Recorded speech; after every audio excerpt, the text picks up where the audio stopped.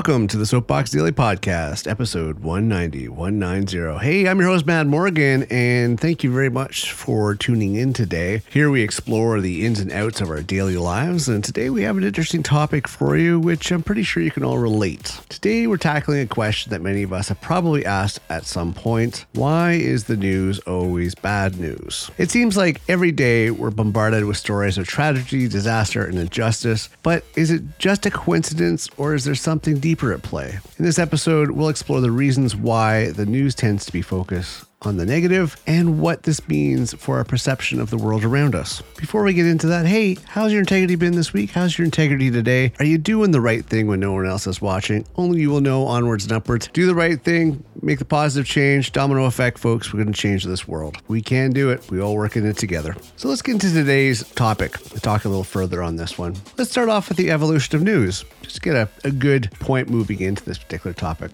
To understand why news is often negative, we need to look at the history of journalism. Early news outlets were primarily focused on providing information about politics, business, and events that affect the community. But over time, competition among news organizations led to an emphasis on sensational stories and scandalous headlines. It seems people were drawn in by these things because it seemed out of the ordinary, while everybody else was pretty much saying the same thing. They had to take it to the next level, it seems. With that being said, it gets into a whole philosophical thing. So the role of psychology when it comes to negativity in news, because there's also a psychological aspect to our attraction to negative news. Research has shown that we are more likely to remember negative events than positive ones. It's a phenomenon known as the negativity bias. This means that news outlets are more likely, they're more likely to report on negative events because they are more likely to capture the attention and keep us engaged. Sadly as that is. But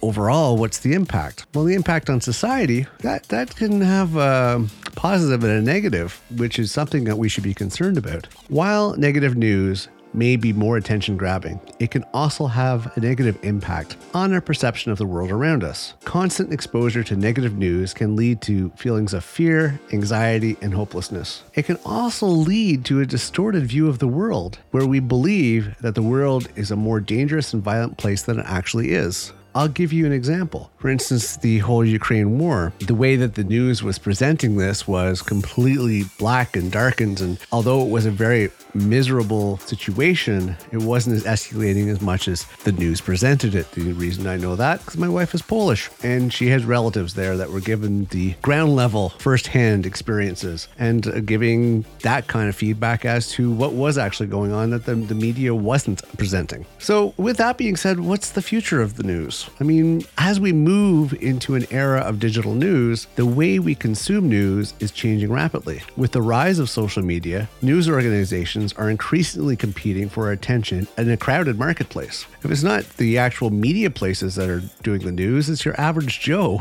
Some outlets are even experimenting with positive news stories to counteract the negative news cycle, while others are focusing on more in-depth reporting to provide a more nuanced view of the world. In conclusion, with this, you gotta ask, so why is the news always bad news? While there are many factors at play, it ultimately comes down to the fact that negative news is more attention grabbing. But as we move forward, it is important to recognize the impact that constant exposure to negative news can have on our perception of the world. By seeking out positive news stories and engaging with a more diverse range of perspectives, we can work towards a more balanced view of the world around us. Honestly, I think negative news is kind of like an internal thing where people are concerned about their own safety and well-being, and they want to know that any threats that are coming towards them, and that's why they want to know about negative news. That's just my viewpoint. I'd like to hear what your viewpoint is. You can reach out to me over on Twitter at MadSoapbox, or also on our website at themadmorgan.com. Yes, themadmorgan.com for more information on all our podcasts and projects and shows from now and moving into the future. I want to thank you very much for listening today. Please keep your integrity in check, and I will see you next time for our next episode.